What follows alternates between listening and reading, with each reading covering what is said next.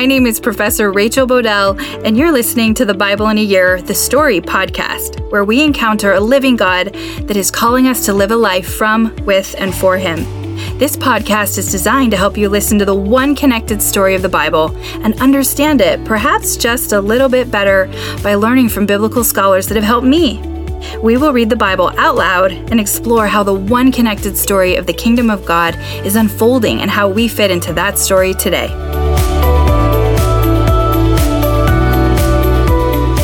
This is day 52, and I'm reading from the NIV version of the Bible, Exodus 39 and 40, Leviticus 27, and Psalm 84. Exodus 39. From the blue, purple, and scarlet yarn, they made woven garments for ministering in the sanctuary. They also made sacred garments for Aaron, as the Lord commanded Moses. They made the ephod of gold and of blue, purple, and scarlet yarn, and of finely twisted linen. They hammered out thin sheets of gold and cut strands to be worked into the blue, purple, and scarlet yarn and fine linen, the work of skilled hands. They made shoulder pieces for the ephod, which were attached to two of its corners so it could be fastened. Its skillfully woven waistband was like it, of one piece with the ephod made with gold and with blue, purple, and scarlet yarn, and with finely twisted linen, as the Lord commanded Moses. They mounted the onyx stones in gold filigree settings and engraved them like a seal with the name of the sons of Israel. Then they fastened them on the shoulder piece of the ephod as the memorial stones for the sons of Israel, as the Lord commanded Moses. They fashioned the breastpiece, the work of a skilled craftsman.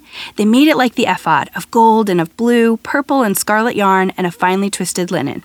It was square, a span long and a span wide, and folded double. Then they mounted 4 rows of precious stones on it. The first row was carnelian, chrysolite, and beryl. The second row was turquoise, lapis, lazuli, and emerald. The third row was jacinth, agate, and amethyst. The fourth row was topaz, onyx, and jasper. They were mounted in gold filigree settings. There were 12 stones, one for each of the names of the sons of Israel, each engraved like a seal with the name of one of the 12 tribes. For the breastpiece, they made braided chains of pure gold like a rope. They made 2 gold filigree settings and 2 gold rings, and fastened the rings to 2 of the corners of the breastpiece. They fastened the 2 gold chains to the rings at the corners of the breastpiece, and the other ends of the chains to the 2 settings, attaching them to the shoulder pieces of the ephod at the front. They made 2 gold rings and attached them to the other 2 corners of the breastpiece on the inside edge next to the ephod. Then they made 2 more gold rings and attached them to the bottom of the shoulder piece on the front of the ephod, close to the seam just above the waistband of the ephod. They tied the rings of the breastpiece to the rings of the ephod with blue cord, connecting it to the waistband so that the breastpiece would not swing out from the ephod, as the Lord commanded Moses. They made the robe of the ephod entirely of blue cloth, the work of a weaver, with an opening in the center of the robe like the opening of a collar, and a band around this opening so that it would not tear. They made pomegranates of blue, purple, and scarlet yarn and finely twisted linen around the hem of the robe, and they made bells of pure gold and attached them around the hem, between the pomegranates. The bells and pomegranates alternated around the hem of the robe to be worn for ministering, as the Lord commanded Moses. For Aaron and his sons, they made tunics of fine linen, the work of a weaver, and the turban of fine linen, the linen caps, and the undergarments of finely twisted linen. The sash was made of finely twisted linen and blue, purple, and scarlet yarn, the work of an embroiderer, as the Lord commanded Moses. They made the plate, the sacred emblem, out of pure gold and engraved on it, like an inscription on a seal, "Holy to the Lord." Then they fastened a blue cord to it to attach it to the turban, as the Lord commanded Moses. So all the work on the tabernacle, the tent of meetings, was completed. The Israelites did everything just as the Lord commanded Moses. Then they brought the tabernacle to Moses, the tent and all its furnishings, its clasps, frames, crossbars, posts, and bases, the covering of ram skin dyed red, and the covering of another durable leather, and the shielding curtain, the Ark of the Covenant law with its poles and the atonement cover, the table with all its articles and the bread of the presence, the pure gold lampstand with its rows of lamps and all its accessories, and the olive oil for the light, the gold altar, the anointing oil, the fragrant incense, and the curtain for the entrance to the tent, the bronze altar with its bronze grating, its poles and all its utensils, the basin with its stand, the curtain of the courtyard with its posts and bases, and the curtain of entrance to the courtyard. the ropes and tent pegs for the courtyard, all the furnishings for the tabernacle, the tent of meeting, and the woven garments worn for ministering in the sanctuary, both the sacred garments for Aaron the priest and the garments for his sons when serving as priests. The Israelites had done all the work just as the Lord had commanded Moses. Moses inspected the work and saw that they had done it just as the Lord had commanded. So Moses blessed them.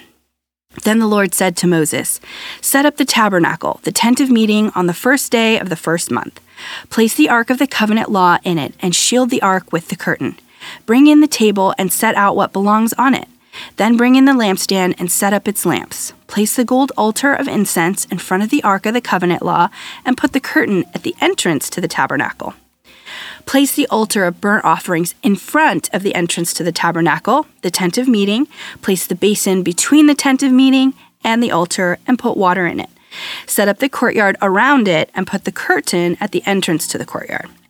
Take the anointing oil and anoint the tabernacle and everything in it. Consecrate it and all its furnishings, and it will be holy. Then anoint the altar of burnt offerings and all its utensils. Consecrate the altar, and it will be most holy.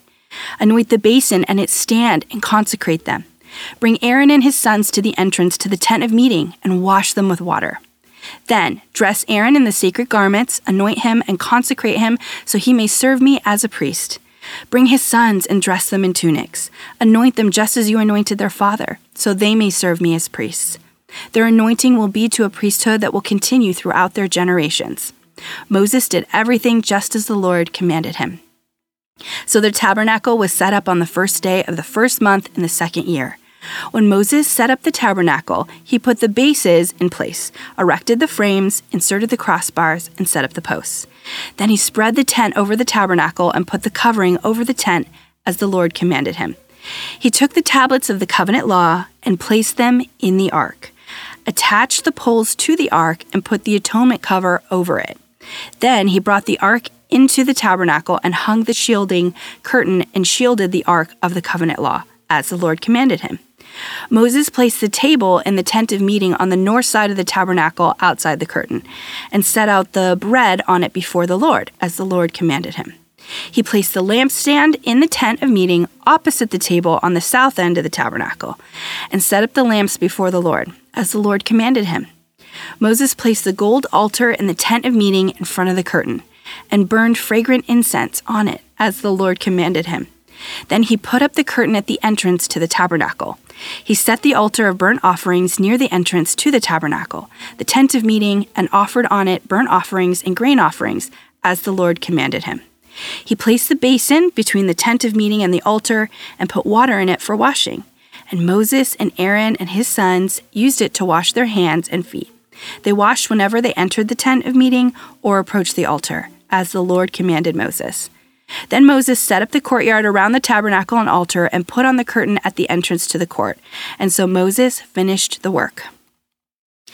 Then the cloud covered the tent of meeting, and the glory of the Lord filled the tabernacle. Moses could not enter the tent of meeting because the cloud had settled on it, and the glory of the Lord filled the tabernacle. And all the travels of the Israelites, whenever the cloud lifted from above the tabernacle, they would set out. But if the cloud did not lift, they did not set out until the day it lifted. So the cloud of the Lord was over the tabernacle by day, and a fire was in the cloud by night, in the sight of all the Israelites during all their travels. Leviticus 27. The Lord said to Moses, "Speak to the Israelites and say to them, if anyone makes a special vow to dedicate a person to the Lord by giving the equivalent value, set the value of a male between the ages of 20 and 60 at 50 shekels of silver, according to the sanctuary shekel. For a female, set her value at 30 shekels for a person between the ages of 5 and 20. Set the value of a male at 20 shekels and of a female at 10 shekels for a person between 1 month and 5 years. Set the value of a male at 5 shekels of silver and that of a female at 3 shekels of silver. For a person 60 years old or more, set the value of a male at 15 shekels and of a female at 10 shekels. If anyone making the vow is too poor to pay the specific amount, the person being dedicated is to be presented to the priest, who will set the value according to what the one making the vow can afford. If what they vowed is an animal that is acceptable as an offering to the Lord, such an animal given to the Lord becomes holy. They must not exchange it or substitute a good one for a bad one, or a bad one for a good one. If they should substitute one animal for another, both it and the substitute become holy. If what they vowed is a ceremonially unclean animal, one that is not acceptable as an offering to the Lord, the animal must be presented to the priest, who will judge its quality as good or bad. Whatever value the priest then sets, that is what it will be. If the owner wishes to redeem the animal, a fifth must be added to its value. If anyone dedicates their house as something holy to the Lord, the priest will judge its quality as good or bad. Whatever value the priest then sets, so it will remain. If the one who dedicates their house wishes to redeem it, they must add a fifth to its value, and the house will again become theirs. If anyone dedicates to the Lord part of their family land, its value is to be set according to the amount of seed required for it, 50 shekels of silver to a homer of barley seed. If they dedicate a field during the year of Jubilee, the value that has been set remains. But if they dedicate a field after Jubilee, the priest will determine the value according to the number of years that remain until the next year of Jubilee, and its set value will be reduced. If the one who dedicates the field wishes to redeem it, they must add a fifth to its value, and the field will again become theirs. If, however, they do not redeem the field, or if they have sold it to someone else, it can never be redeemed. When the field is released to the Jubilee, it will become holy. Like a field devoted to the Lord, it will become priestly property. If anyone dedicates to the Lord a field they have bought, which is not part of their family land, the priest will determine its value up to the year of Jubilee, and the owner must pay its value on that day as something holy to the Lord. In the year of Jubilee, the field will revert to the person from whom it was bought, the one whose land it was. Every value is to be set according to the sanctuary shekel, 20 gerahs to the shekel. No one, however, may dedicate the firstborn of an animal, since the firstborn already belongs to the Lord. Whether an ox or a sheep, it is the Lord's. If it is one of the unclean animals, it may be bought back at its set value, adding a fifth of the value to it. It is not redeemed, it is to be sold at its set value. But nothing that a person owns and devotes to the Lord, whether a human being or an animal or family land, may be sold or redeemed. Everything so devoted is most holy to the Lord. No person devoted to destruction may be ransomed. They are to be put to death. A tithe of everything from the land, whether grain from the soil or fruit from the trees, belongs to the Lord. It is holy to the Lord. Whoever would redeem any of their tithe must add a fifth to the value of it.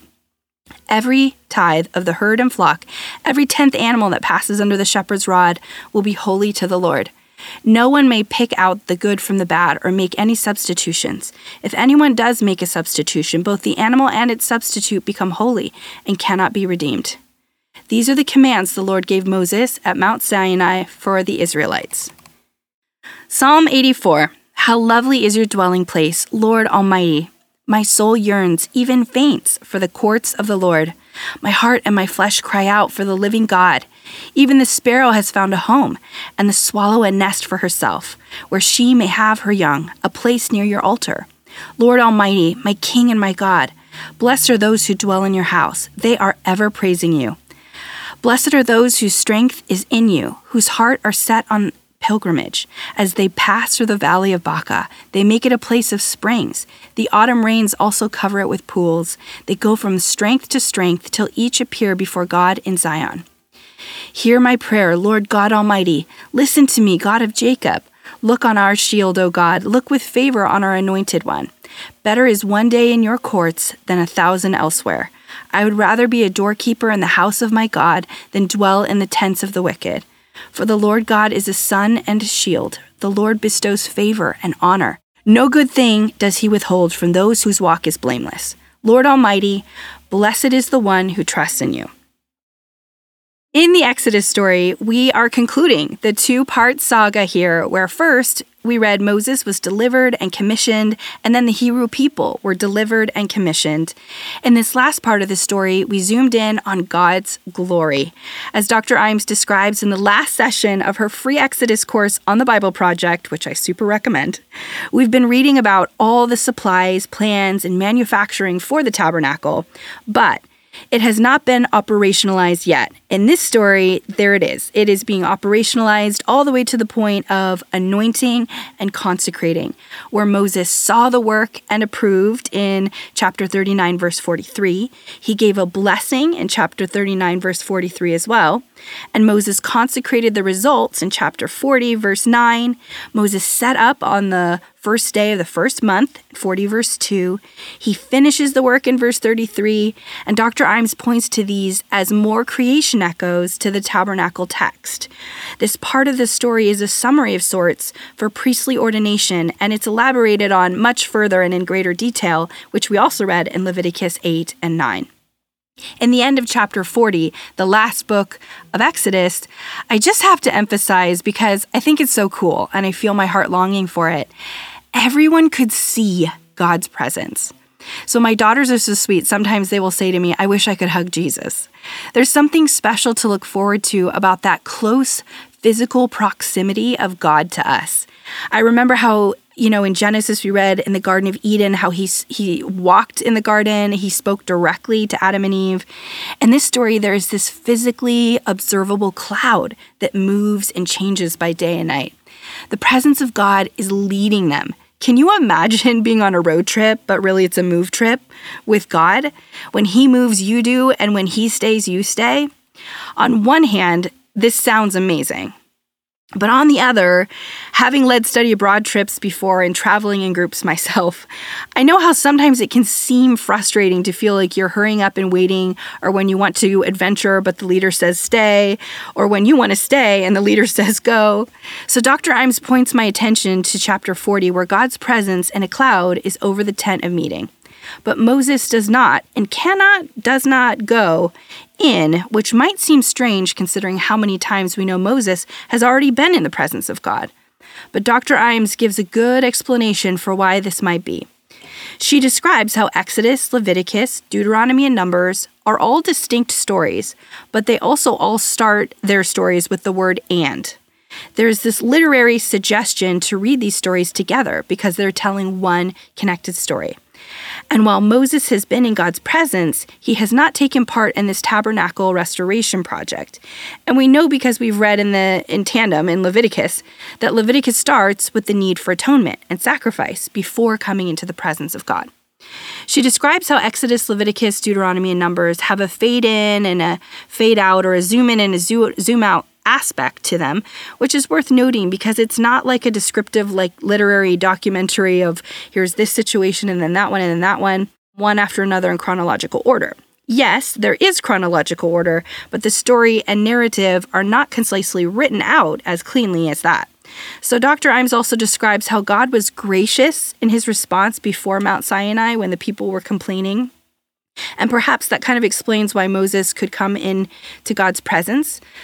But after the laws were given and the tabernacle created, there's an articulated way to navigate coming into the presence of God.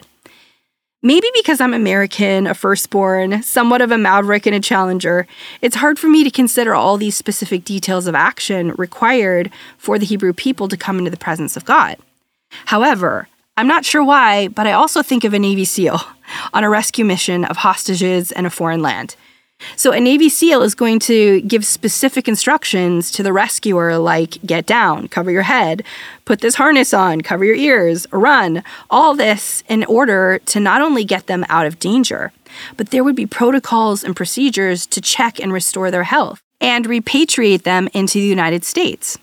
Every rescue, restoration, and redemption process I can think of requires sacrifice and considerable attention to detail in order to come to fruition.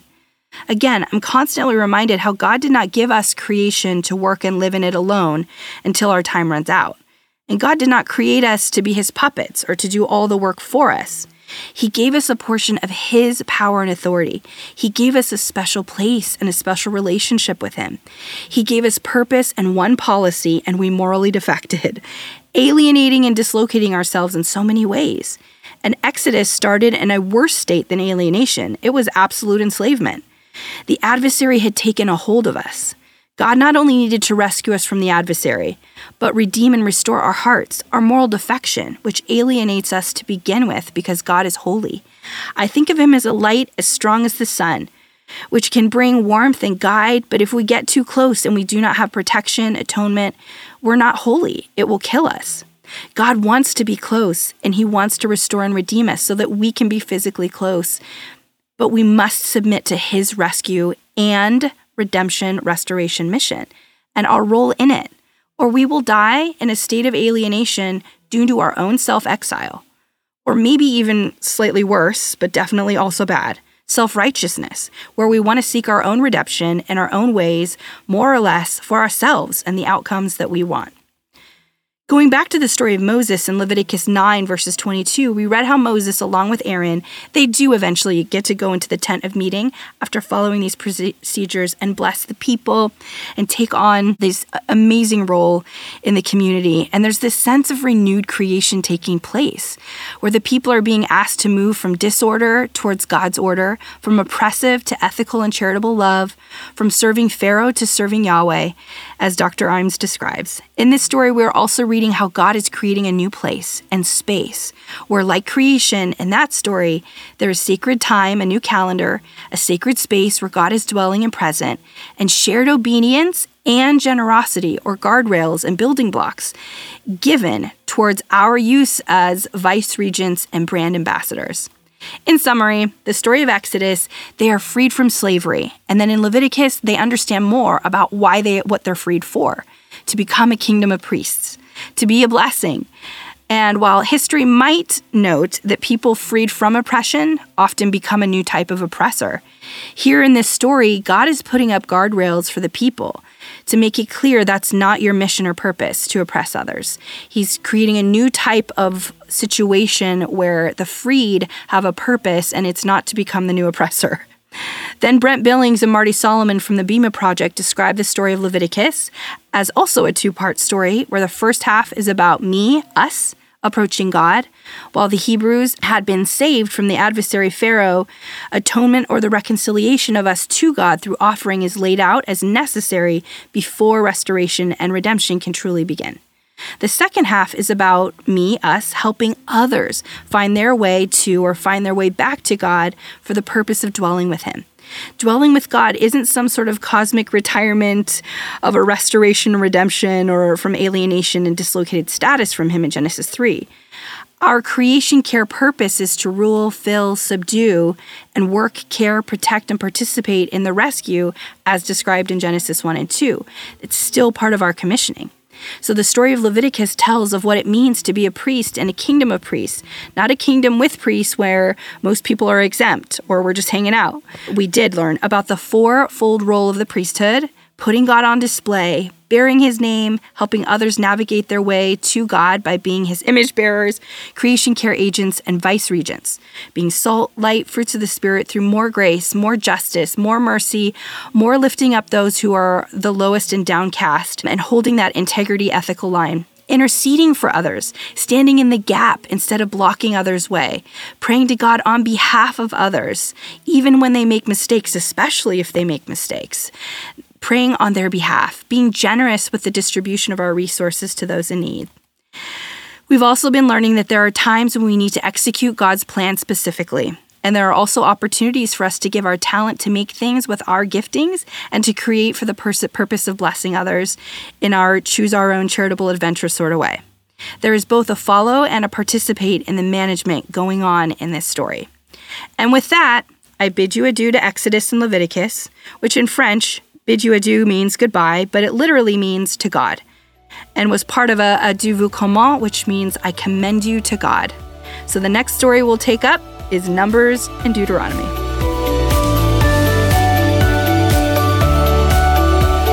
Pray for me, I'm praying for you. My prayer is this, found in Philippians 1, 9 through 11, that your love may abound more and more in knowledge and depth of insight, so that you may be able to discern what is best and may be pure and blameless for the day of Christ, filled with the fruit of righteousness that comes through Jesus Christ, to the glory and praise of God. What is this fruit? It is love, joy, peace, patience, kindness, goodness, faithfulness, gentleness, and self-control. Against such things there is no law. Galatians 5:22 through 24. See you tomorrow.